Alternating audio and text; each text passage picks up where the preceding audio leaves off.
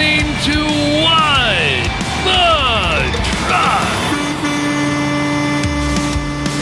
Yeah, hey everybody, welcome to What the Truck on this beautiful Monday afternoon. I'm Michael Vincent in the heart of Freight Alley, downtown Chattanooga.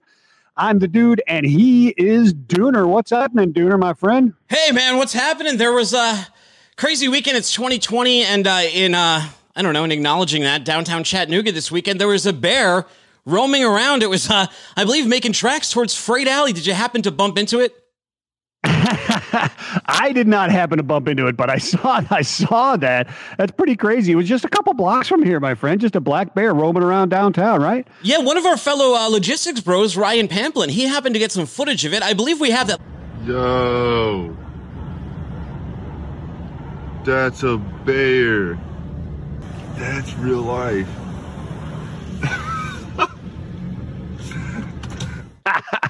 Wow, man. You know, unfortunately, as a lot of times, you see on Instagram, you see influencers taking pictures with bears or footage like this. Unfortunately, right, the police said that the bear had been tagged for contact, so they actually had to euthanize it. But if you want to make a donation to bears to help them out, I mean, that's a very cute bear. I think this is a good time to maybe spread some awareness. Check out AppalachianBearRescue.org. Right, Michael Vincent?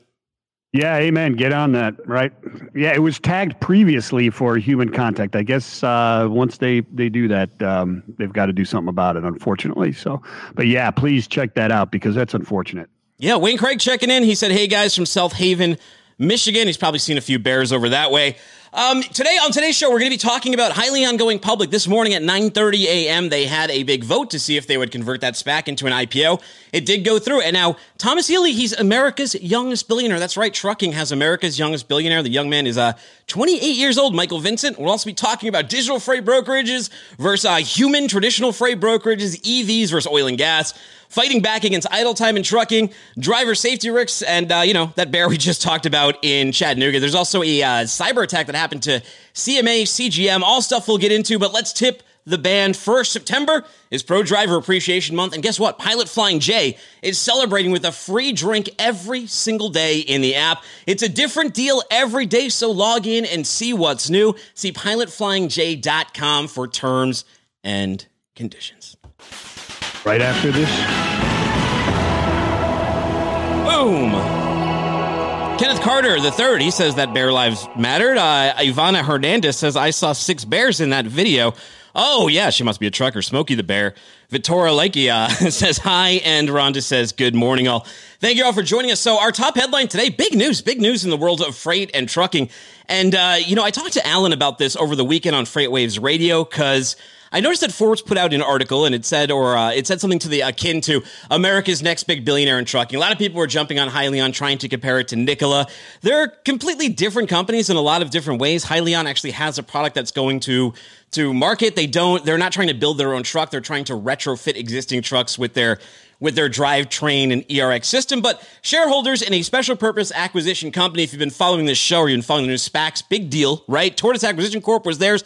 They voted Monday morning whether to make the startup electric drivetrain maker Hyliion a public company worth more than $7.2 billion. The vote passed. The ticker symbol went from SHLL to HYLN on the New York Stock Exchange. I'm not sure if that's active just yet, but if not, it will be soon. Exciting stuff in this space, right? But also happening at an interesting time with also that Nikola news.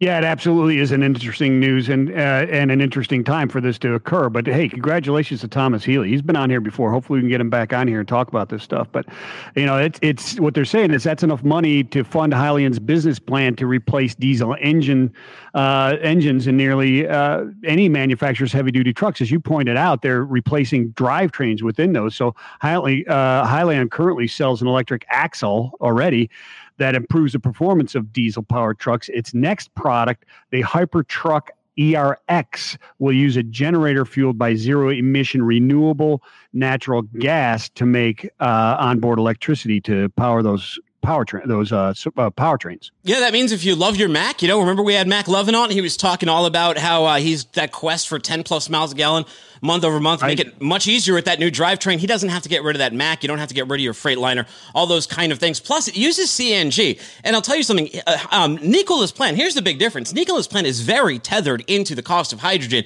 and this ability to build out the 500 to 700 stations that they have promised. Well, I'll tell you something about CNG. It's already out there. There's already 700 stations that have that. So this is a much more mature and advanced product. And I think the only real association between the two companies here are just how close big news about both have come out together. Also, relatively young billionaires formed in both. But I think there's a little bit more with Hyliion. This is not a pusher. Right?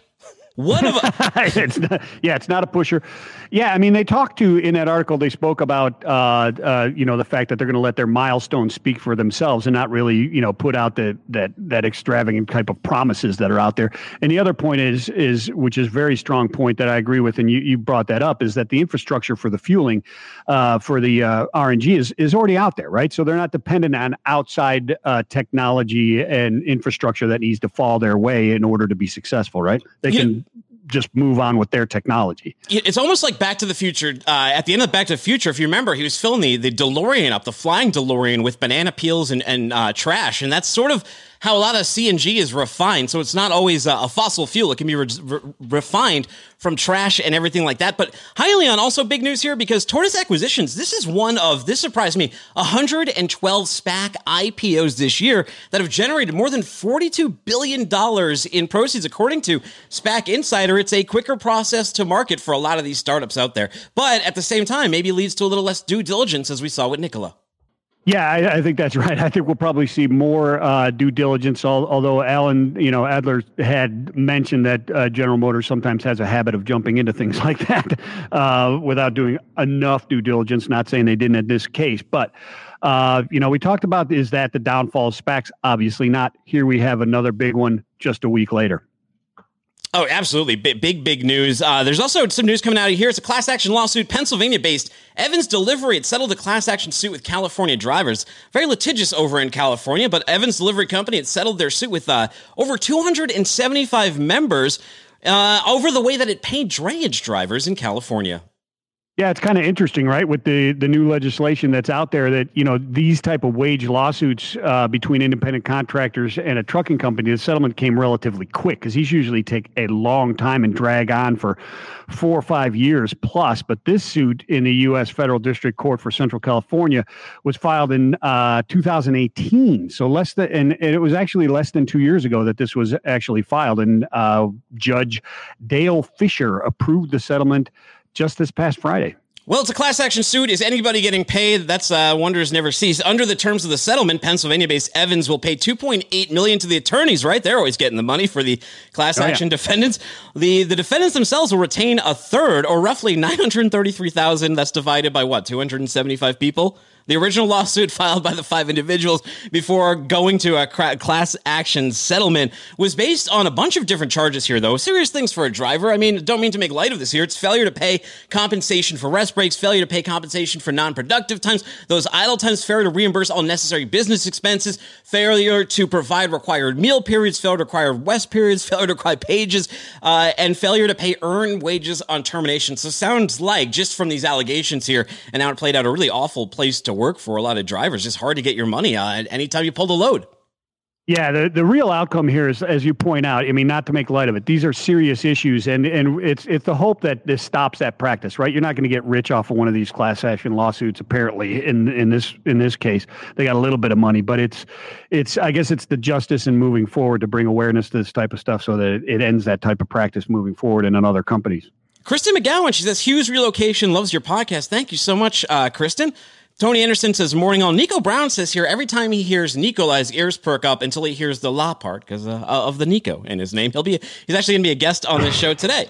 But first, we're going to call out to Eric Mazzotti. He is the vice president of logistics over at Trailer Bridge. Trailer Bridge always travels heavy with their group of people. Let's dial out to him, get him up on the line, and see what's going on in his world. He wanted to talk about that hot button topic about digital freight brokerages and human freight brokerages.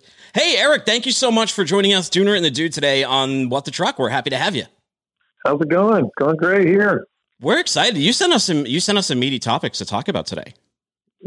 Well, it's definitely been an interesting topic in our space here recently, for sure. Yeah, well, I mean, one of the ones you wanted to talk about was sort of pricing and that fixed margin-based pricing. Tell me a little bit about that, because we're starting to hear about digital RFPs getting more involved, and the market's getting a little bit more cloudy. So this is a good time to bring some insight into the differentiation. Tell me a little bit about your thoughts on that. I think some of it is a solution for a problem that doesn't quite exist. I mean, in our space, I think in the transportation third parties, here at Trailer Bridge, we have ocean business, we have trucking, drayage group, and we have a logistics brokerage operation as well. But in terms of when serving clients, we service them with year-long pricing, sometimes 2-year-long pricing with some annual increases. And then also there's spot pricing that gives customers have advantages and disadvantages of all of those choices. From reliability of the pricing structure, as long as the provider they're with is willing to uphold that, and the shipper has to uphold the shipping volumes that they expect, and not giving the freight to other providers as well. But in terms of the set pricing margin and fluctuate with the current cost, it's really just, to me, it's more of a spot solution. The only difference is they're trying to market it where instead of using multiple providers on the spot, it's only one provider that they're going with. Which if you can market that correctly, that's a great opportunity for that business or any business. Yeah, Eric, that's a solid point. I mean, it comes down to when you're talking about a markup or a set markup on spot. On the same lane, there's not a set spot market price, right? I mean, it's whoever's willing to go the lowest or whoever's willing to pay the highest is going to set the spot, and it can fluctuate throughout the day and carrier to carrier, correct? Exactly. I mean, when you think about all of the origin zips and destination zips, and you multiply those together with all the different possibilities of lanes, you think about, I mean, how many millions of different origins and destinations there can be. And then to your point, the market sets the price in terms of supply and demand. We'll find a balance. But that said, if a company really wants to get aggressive in a lane, they can go under market. I mean, that's how many transportation providers have gotten their share of business. It's not been some technology that's given them an opportunity to get more freight than a competitor. They price under market in an effort to get more scale and to get more relationships, and at some point turn those into a profitable business. You know, there's been a few different companies arguing about this online, so we're not going to name names here, but let's define this a little bit, because when I've been listening to some of these arguments, it seems that when you talk about digital freight brokerage, what a lot of people are actually complaining about are venture or capital-backed companies that are using tech and also picking up market share, maybe at a loss using that money versus human brokers, because most brokers now have some sort of digital component. You know, digital freight brokers still have humans on the back end of them, but what's your take on that argument between the digital freight broker and the traditional freight broker? Yeah, you're right. I mean, almost at least the top tier people in the freight brokerage space, technology is a huge involvement. I mean, at Trailer Bridge, we're here in the process of transitioning from multiple TMSs from different divisions to one TMS to give us better access to our account managers in terms of the equipment that we own. Also our partner carriers and how we can leverage those two together to provide the best solution for the client. But in that space, our account manager who's working with the customer, it's going to give him carrier history. It's going to give him lane history, pricing history. And so tons of technology is coming to our expert, our account manager. We just think that person provides so much importance. You know, one of the things that makes our space a lot different than, say, the passenger traffic is that, you know, if you're going to catch an Uber or you're going to catch a Lyft, I mean, you put in the type of car you want, where you're at, and how many people, and that's really all the variables involved. Well, in our business, I mean, there is loading times, appointment times, product types. Some drivers don't like shipping different types of product, weights. I mean, I can go on. It's literally a list of 30, 40 different variables, and those make it very complicated, which doesn't mean that technology can't help you solve it. But a human, they are working with the customer, understanding the preferences, is just so important. At the end of the day, if you're if you're having an Uber and you have a car ready and then all of a sudden it cancels out at you, well, I mean, that works in the passenger traffic, but if you're shipping for FEMA, which we're a provider of, and you're doing supplies and somehow the load doesn't match up and then it just falls off, well, that's not an acceptable solution. And so someone has to be there ready and able to provide that solution for the client if they're going to be successful.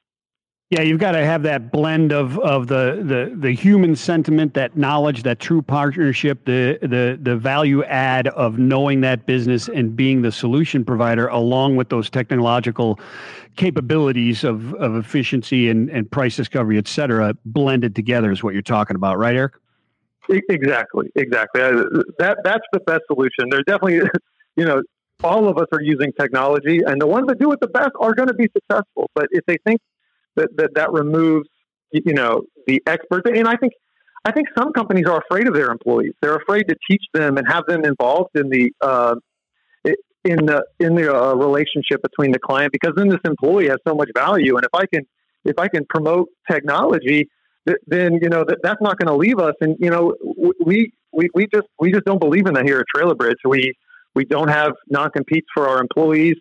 We just think, we're going to train you, we're going to tie you into the relationship, and we're going to give you a place that you want to work. And that way, we don't have to be so afraid that employees will walk out the door and they may carry so much value. And you bring up a good point. I mean, when you're talking about digital freight brokerages, it's not like most of these things are just operating out of a basement in Silicon Valley. In order to build a big company that can service this industry, as you mentioned, there's so many different variables. There still has to be the right expertise behind all of that stuff to make these processes work, or else, what's there to worry about? They're not really going to pick up market share. Cheap freight only does so much if it's not delivered on time or it's delivered to the wrong place. There's still that strong backbone that has to be there, right? Agree completely. And there's been a lot of interest in the space, and a lot of VC money has come in. And like I said, the market will play itself out, and the winners will get chosen over time here. And we're just excited. We're excited about people trying to make for a better brokerage, better freight, better transportation industry. Very good, Eric. And talking about the market playing itself out, we're looking at, capacity right now. And I'm looking at the outbound tender rejects nationally for different modes. And, dry van is still over 1 in 4 nationally being rejected, and 41 is the refrigerated rejection. So, nearing 50%. It's down a little bit from last week, but we've got some capacity crunch for sure. And going into this season, what are your thoughts on that? What are you guys seeing? Yeah, I mean, since middle of May, it's just gone up every week. I say that, except maybe these last couple of weeks, it's plateaued. I don't know that it's really dipped. But we've been surprised with how much it's gone up. It's what makes some of the predictive rate tools hard to really believe they're going to be accurate. It's like predicting gas prices, 6 months from now. It's not easy to do. There's obviously a lot of supply and demand forces at play. So we've had a capacity crunch. It's been very difficult. On our asset side, it's been great. Just in terms of the demand for those containers, and we've added, from the ocean to the trucking to the local drayage operations.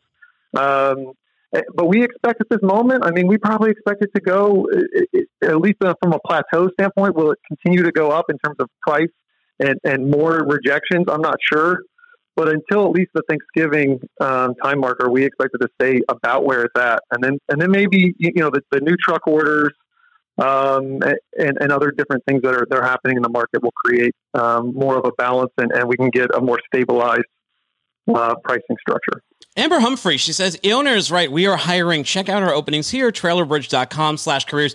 Go Amber. I would recommend it too. There's nobody, we've been done 250, almost 250 What the Trucks, Michael Vincent over the course of this show. Nobody shows up and supports better than Trailer Bridge. And that says a lot to me. We've had a lot of different guests on the show. Nobody brings the crowd like they do. Nobody's really going to be checking attendance lists on this, anything. Your people are doing this of their own volition because they love and support the company. And that speaks volumes to me. No, it's great. I following Mitch is not the easiest thing to do. So I wasn't quite sure if what kind of attendance I'd get. But no, it's great. I mean, we love seeing everyone here be successful. I mean, Amber heads up our recruiting department. She does a great job. We've added more staff since the start of this pandemic than where we were at than when we started this whole issue in March. So I think it's been fun. It's been exciting, and we're excited to see where it goes.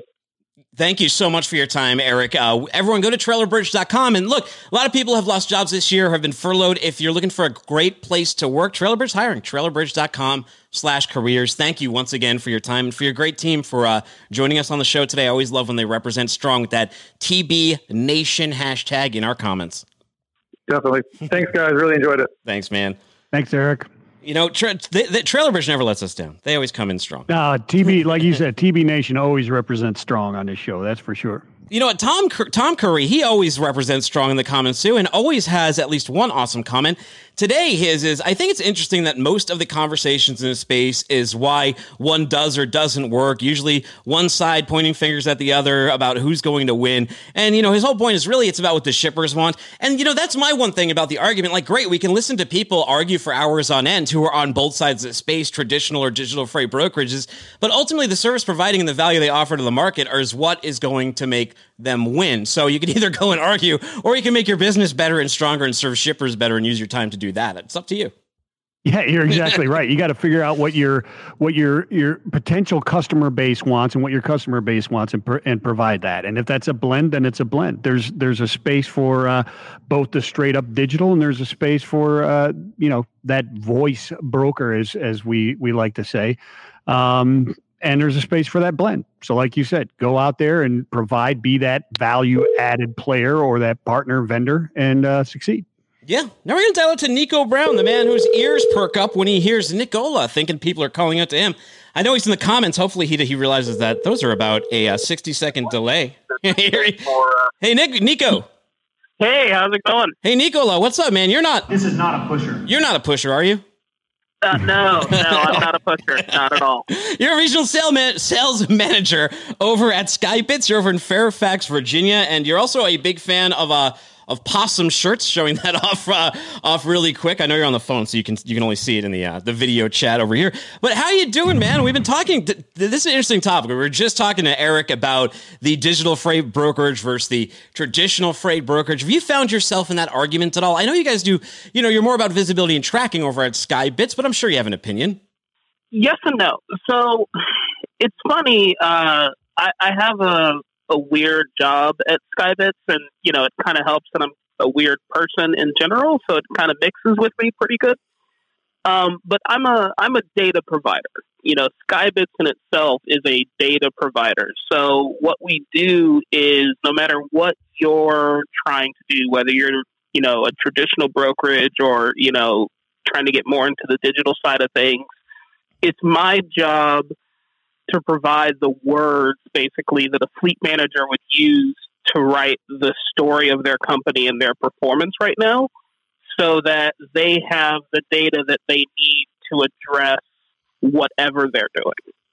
Interesting perspective, Nico. I like that quite a bit. Now, we were also talking about the capacity crunch that is going on. And we've always talked about, driver shortage. And I guess it was last week we were talking about driver pay as well. And we saw some increased bonus there, possibly setting off a bidding war, I guess, for drivers to bring them on in different companies. We haven't seen that come to fruition yet. It just started last week, but we'll see. What are you guys seeing in those different spaces? The capacity and driver shortage? Well, in capacity and driver shortage, one thing we've been seeing, and I guess that's really coming, from companies like FreightWaves and, CCJ and ATA, where, it's when you're having a driver shortage, the biggest thing you have to do is find creative ways of kind of managing what jobs you're giving to what drivers. I actually had a customer I was talking to this morning who said that one of the things that they do in their system is when they're looking at their idle times and their detention times for specific customers, they know who their worst offenders are for like high detention times. So what they do is they take loads from those customers and they give them to, I don't want to say desperate, but like, drivers who are, calling in trying to get like an additional run, do you have anything you can give to me?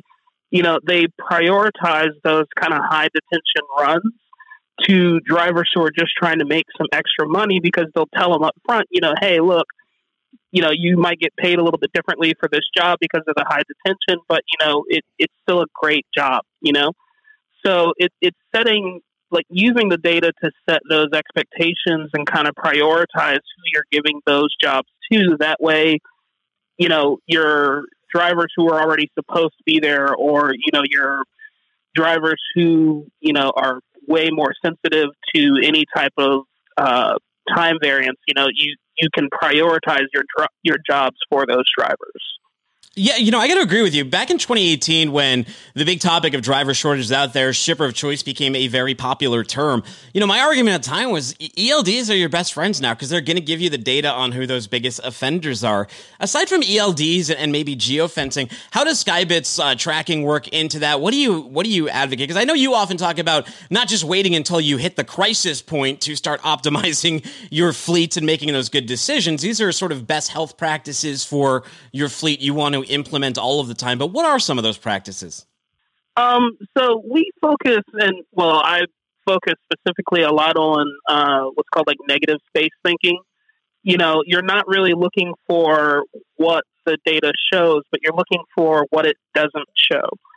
So, if you're, say you're trying to raise like your average revenue per trailer, you have to look at all the metrics that add up to that. So what we do is we provide, we almost inundate you with the availability of data points, so that no matter how you want to attack a problem, there's something in the system there for you. So it's not really just about location. We're not a tracking provider. We're a data provider. And, for us, what that means is, yes, it's not about waiting for a problem to come up. It's monitoring, at the macro level, so that you see the problem starting before it becomes a problem, so that you can change what's going into the equation to get a different result. Excellent, Nico. Now, I want to switch gears just a little bit right here, and let's talk about solar power. So you've got Solar Tracker. Can you tell us a little bit about Solar Tracker? Yeah, so the Solar Trackers kind of came about as an extension of how Skybit started. We kind of helped define long-term non-powered asset tracking. So solar is kind of the next step, because we had already mastered how to get the most out of one charge on a battery for reporting capabilities. But when you tie that in with a solar cell that's recharging that battery, now we have a tracker that will, stay live for almost forever, as long as it's getting direct sunlight, but also one that maximizes its standby battery when it's not getting that direct sunlight. Wow, interesting stuff. So, Nico, people who want to learn more about Skybits, want to keep the conversation going on with you. I know you're very active on LinkedIn. How do they go about doing that? So you can reach out to anybody who works at Skybits on LinkedIn. All of our account managers have active accounts. You can call our sales number, which I'm a horrible person because I don't have it off the top of my head. Or, you can catch us. We're doing the McLeod User Conference starting tomorrow. I'll actually be helping to represent Skybits there.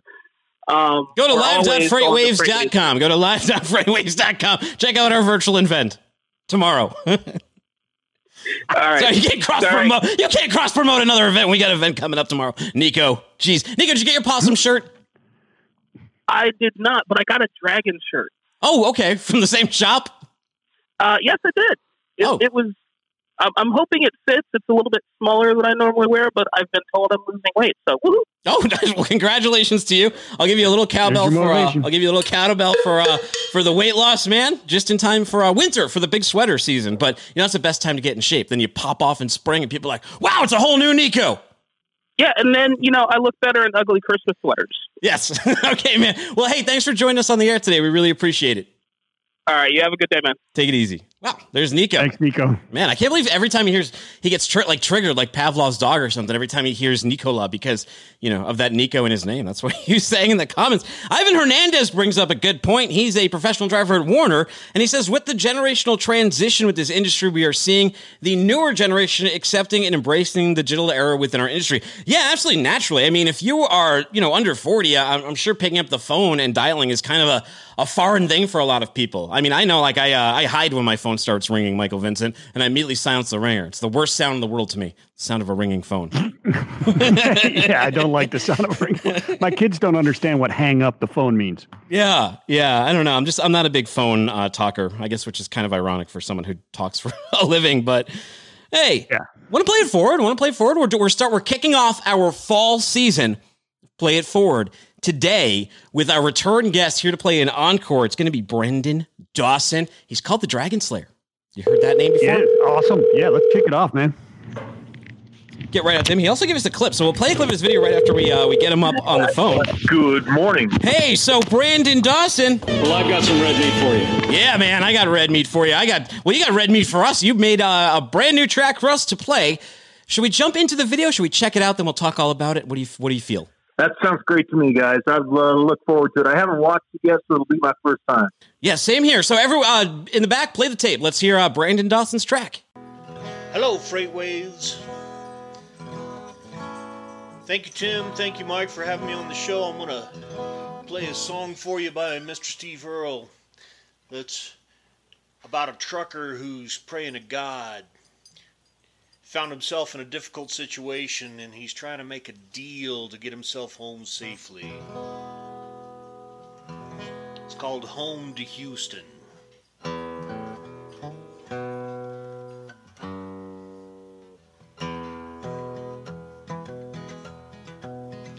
When I pulled out of Basra, they all wished me luck, just like they always did before. With a bulletproof screen on the hood of my truck and a Bradley on my back door. Well, I loaded her up and I shifted her down, and I offered this prayer to my Lord. Good God, get me back home to Houston alive, and I won't drive a truck anymore. Wow. Sweet. Here we go, man. Hey, we got you back on. We got you back for another track. You've been hitting those strings pretty hard since we last spoke to you.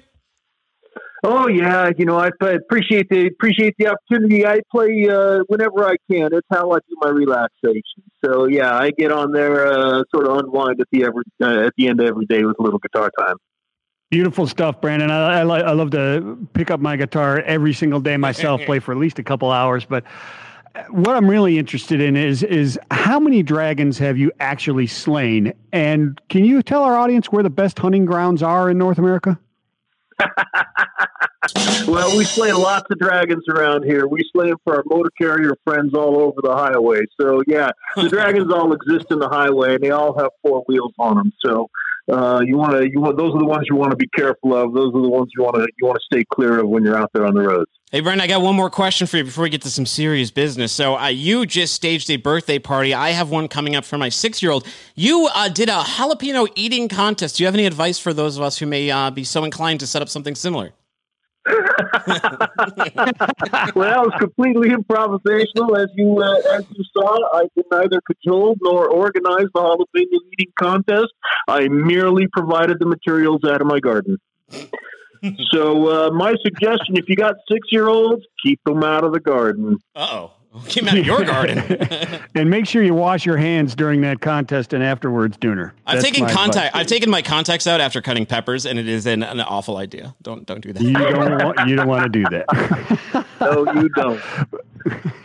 But Brendan, hey, the new HOS regs are coming into effect, right? So let's talk about that a little bit. Do you think they're a step in the right direction for safety, these new HOS regs? Oh, I think they've been messing around with the HOS regs too often. And the trouble with the hours of service regulations is they're not written by drivers. They're written by scientists, which is great. But, at the end of the day, if it's going to make the highways safer and the freeways more productive, it's kind of hard to get involved in that for me.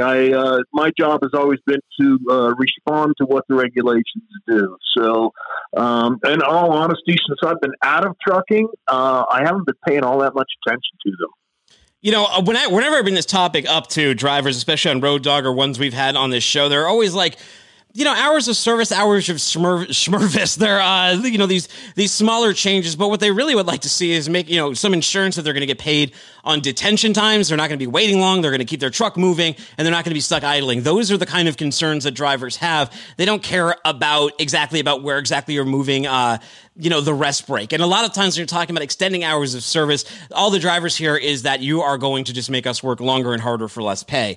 But what are the big safety concerns you've heard about in 2020? What's on your radar? What should people de-risk? What should they be looking for?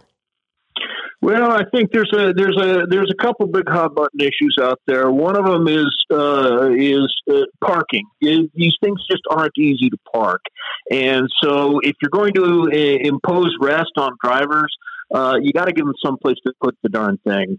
And hopefully, states all around would be improving their rest area situations. And of course, you mentioned it already, detention time, which also goes hand in hand with the general lack of respect for the drivers that are out there bringing us all the goods. So I think those are the big things, and that's my personal campaign, is always working to try to bring a higher level of respect to our industry and our drivers. I just don't think they get what they deserve out there.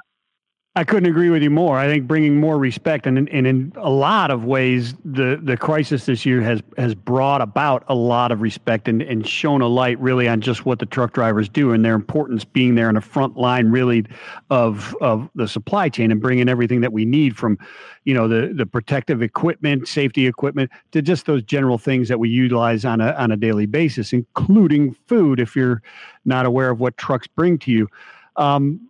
During 2020, though, we saw a lot of different safety concerns, et cetera, but there's been new technology. Are you an advocate of using the data, et cetera, to coach drivers and to learn those skills and to help them be safer drivers? Absolutely. I'm a big fan of technology for all the ways it makes our lives easier, and data is one of those things. But I tell you, data is only as good as the information it shows. So, yes, data coaching through cameras, driver-facing cameras, I think is a good thing. Anything you can do to reduce the risk. These trucking companies, guys, they just face a risk every day out there on the road that everything's going to fall apart from one single accident. So, reducing that risk at every turn is critically important. Yeah, you never even know when someone's going to jump on the hood of your semi truck, like we saw out in Florida. Florida be like, no, wasn't that crazy? What the? It sure was, Brandon. Brandon, where do people go to reach out to learn more, man? We thank you for playing it forward with us today. I appreciate it a great deal. You can reach us at accidentplan.com. I'm always available on the phone, 833-831-5288. You can also please join in. You guys have been talking about technology. We've got a trucking technology roundtable coming up on October 15th with an expert panel of technologists. We're going to talk about all the tools that work and all the ones that don't. Excellent. Thank you so much for your time today, Brandon. We appreciate it. All right. Thank you, gentlemen. Appreciate it a great deal. Have a great day.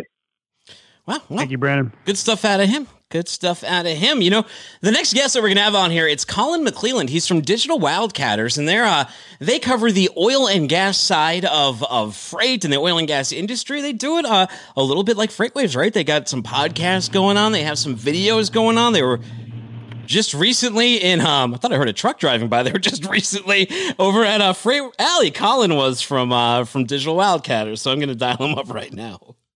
Yeah, he was just in last week. Yeah. This will be interesting. I did not know this was going on. It's very interesting. I'd like to ask him a few questions. That's for sure. Well, and here's even bigger news. So we're going to just talk to him about his experience coming over to Freight Alley, how he got in touch with Freight Waves, and his experience in Chattanooga. But then right after this show, there's going to be a brand new Fuller Speed Ahead with our own founder and CEO Craig Fuller talking to this young man, Colin McClelland over here. He's the co-founder of Digital Wildcatters. Colin, thanks so much for giving us a little of your time today. Hey guys, thanks for having me on. Yeah, man. It's funny because we started following each other on Twitter a couple weeks ago, and I think it was because we just our streams crossed because of the Nikola coverage, right? We were both highly interested in what was going on with that company and finding out if it was or wasn't. This is not a pusher, and all that kind of stuff going on with T. Millie and the gang. So before we even jump into Wildcatters, what do you make of the whole Nikola balloon popping? Yeah, I think it happened faster than we anticipated. There's always been a lot of skepticism around Nikola, and when that short paper came out a few weeks ago, this entire company and story just kind of unraveled pretty quickly. So, it's unfortunate. I'm pretty bullish on the energy vehicle technology, and I hope to see something come from it. But, to have a story like this kind of out the gate, it's kind of a negative look for the entire industry. So, it's interesting. Yeah, Dinner, I think that we connected on Twitter. I've launched a lot of memes over on Twitter about the whole Nikola saga. So, it's been a good time covering it. So I got a question for you before we jump into a little bit about Wildcatters and your experience at Freight Alley. Hyliion just went public today with 20-year-old founder Thomas Healy. He's been on the show. He's probably a complete 180 from Trevor Milton. He's very even keel, sort of very thoughtful in his answers, and doesn't really, he doesn't have a section with trolls on Instagram Live or anything like that. He plays it a little bit more professionally. Their product is a real product. It's retrofitting existing trucks. What do you make of them? You think that they're going to have a better road to over the next few months than Nikola did? Yeah, I hope so. And I mean, Hyliion's here in Texas, based out of Austin. I'm rooting for them. I think that my issue with Hyliion isn't within the product itself, but within the capital structure. There's a lot of conversation around SPACs and some of these companies going public via SPACs instead of IPOs. And in the oil and gas sector, we've had our fair share of experience with SPACs, and a lot of them have been bust and have just been, we kind of chalk it up to financial engineering. And, you saw Nikola go public through a SPAC, and obviously that didn't work out too well. So I think that it'll be interesting to see how Hyliion plays out. I'm rooting for them, and I hope they do well. I think the founder is a little bit more legitimate than Trevor Milton. So, we'll see how it plays out. Yeah, Colin, interesting perspective there. But I wanted to ask you, we're talking about Nikola and we're talking about Hyliion. It doesn't sound like you view those as being a threat to the oil and gas industry going to EV vehicles, electrified vehicles, or do you? What's your perspective on that? Yeah, so here's the thing. A lot of people focus on the end product, which is the electric vehicle, but the main issue is the underlying infrastructure for electricity. And I think a lot of people outside of oil and gas don't realize that 63% of U.S. electricity is generated from fossil fuels. And so when you really look at that, it's like, okay, how, does it make a lot of sense? If you're taking a semi-truck that's powered by diesel, you're taking this direct byproduct of fossil fuels and you're energizing a vehicle with it. Now, if you're saying, okay, we're going to take these fossil fuels and we're going to produce more electricity, and then we're going to use that electricity for these trucks, there's a lot of inefficiencies there. And then, you can look at what's happened in the past few weeks with California. California has a heat wave, 100 degrees, and all of a sudden they're having rolling blackouts. People are without electricity for a few days, and then they put out this mandate that's saying that they're going to ban internal combustion engine sales in the next 15 years. And you have to really question, how does the grid support that? How do we produce enough electricity to sustain electric vehicles? So I think everyone focuses on the electric vehicle technology, but they don't put enough focus on the infrastructure and the grid. If you had to pick one, what do you think is the longest play here? Is it the CNG? Is it the hydrogen? Is it the battery EVs? As you've just mentioned, fossil's still going to play a big role. I mean, not even just in fueling electricity, in terms of making like the plastic and polymers for these trucks, let alone all the other plastic and polymers and fabrics in the world that use fossil fuels to make them. But if you had to say which is the Trojan horse, at least, that people are going to be buying their energy through in the next 10 years, which do you think is going to win this war? It's a really good question. I think hydrogen fuel cell technology is really intriguing, and I like that personally. And then I also think that the electric vehicle conversation is kind of split into two parts. I think that the consumer vehicle is a completely different animal than, heavier semi-trucks and 18-wheelers.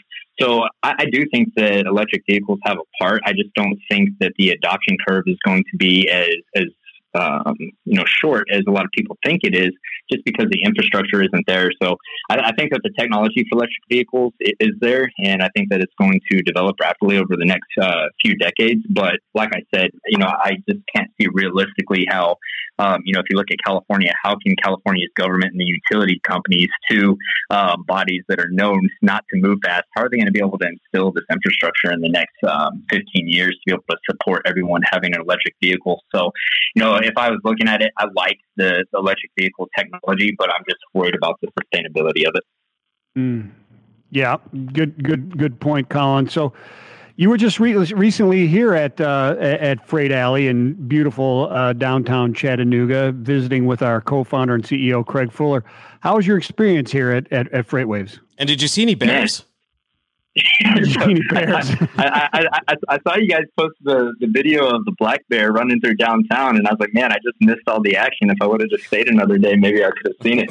So I had an excellent time. So it's funny, Craig was on a podcast the other day, and I was listening to it, and I'm really impressed with what you guys are doing at FreightWaves. And FreightWaves is very analogous to what we're doing at Digital Wildcatters. I'm kind of telling people now that we're the FreightWaves of oil and gas. So wanted to link up with Craig and the team over there, and came to Chattanooga on Friday and visited the office. And gotta say, man, I'm a little jealous of y'all's studio. I took some video of it and took it back to our team and said, hey, we gotta build up to this point. So I love getting to meet everyone up there at FreightWaves, and I think that you guys are doing some really cool stuff.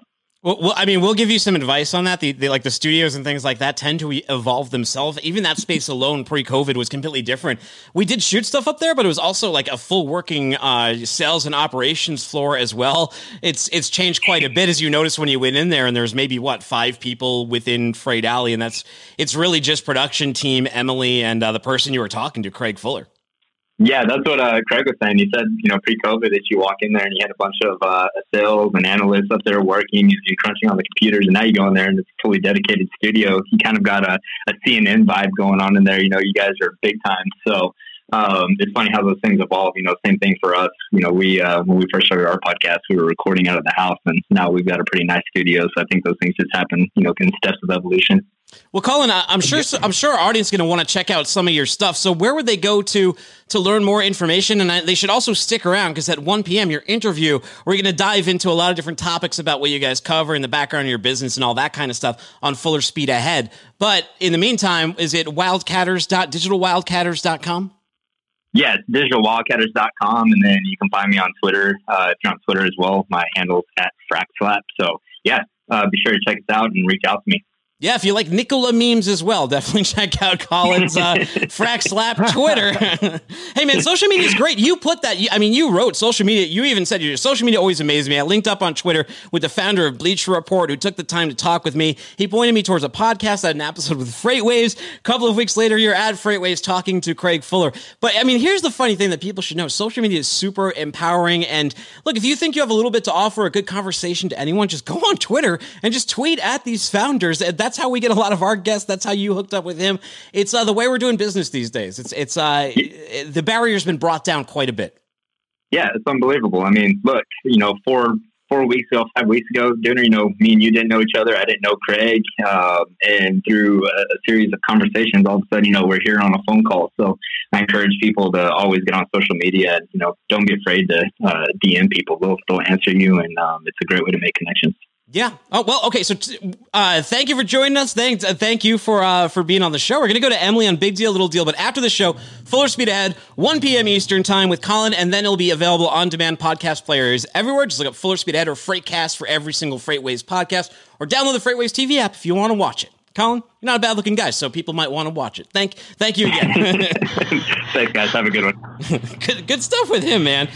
Should we get over to the zinc? Big deal, little deal. Is it a big deal? Or a little deal? Emily's a big deal. Not a little deal. Big deal. Yeah. Is the big deal here? I am here. Yes, I'm sensing you have a bit of a man crush on Colin. That was quite the way to sign out there, Dooner. I'm just saying you slacked me again to mention I've done it 3 times. I had to give a 4th read, so I was gonna maybe sell his looks on this particular time.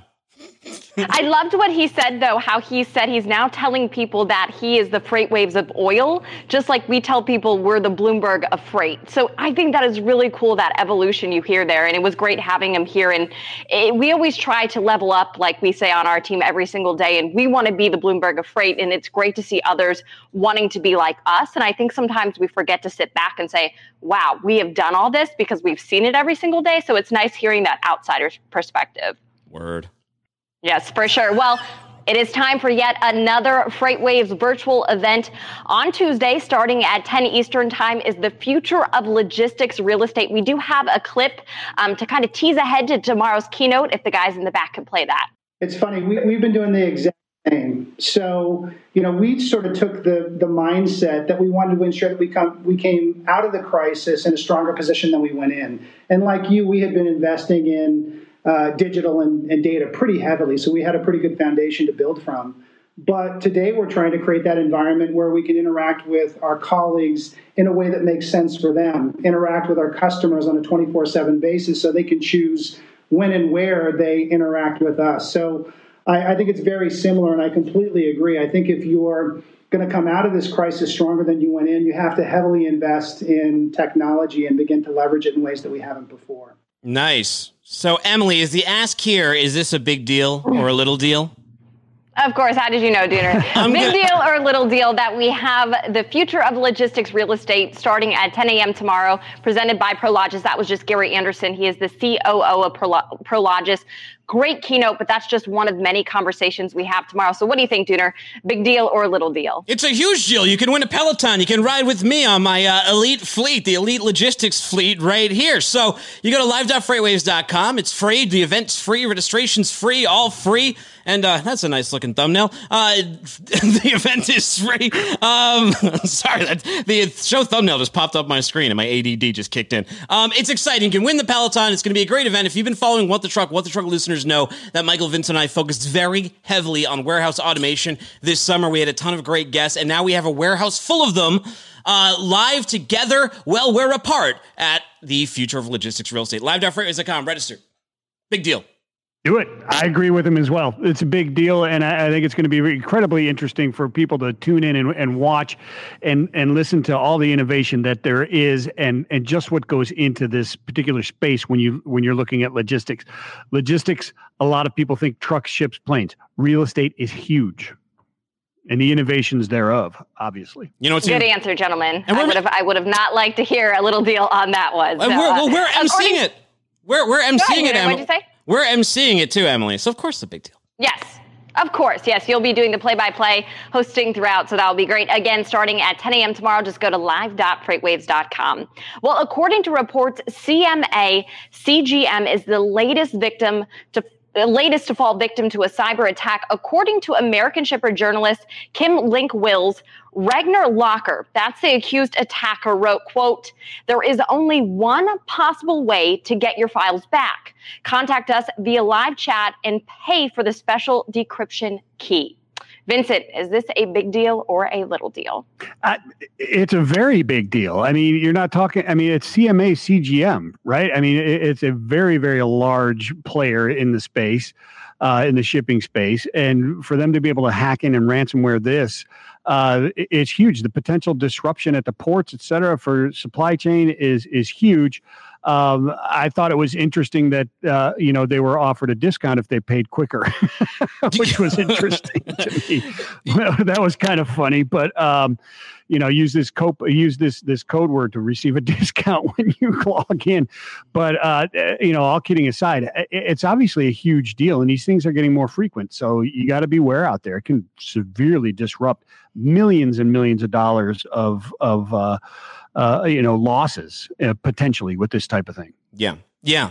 I mean, I have to agree with them. There's a big one. There's been a big maritime one about every single year now, at least one a year over the past 5 years. They keep getting bigger and more pervasive. As he mentioned, they did put that closing message which said, don't waste your time. The link to contact us will be deleted if there is no contact made in the closest time. However, you contact us within 2 days, since Get Penetrated, you can get a very special price. Maybe you can register to win a Peloton. I don't know. But here's the thing with these ransom attacks, though. They do offer a special price, and it's kind of a joke. But look, every day that these things persist on, it costs these companies hundreds of thousands to millions of dollars in locked up freight. I know our friend Steve Ferreira, he's a madman. He was up at like 3 a.m.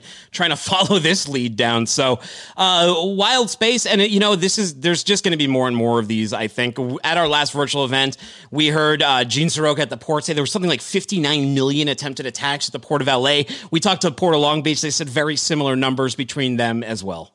So huge deal.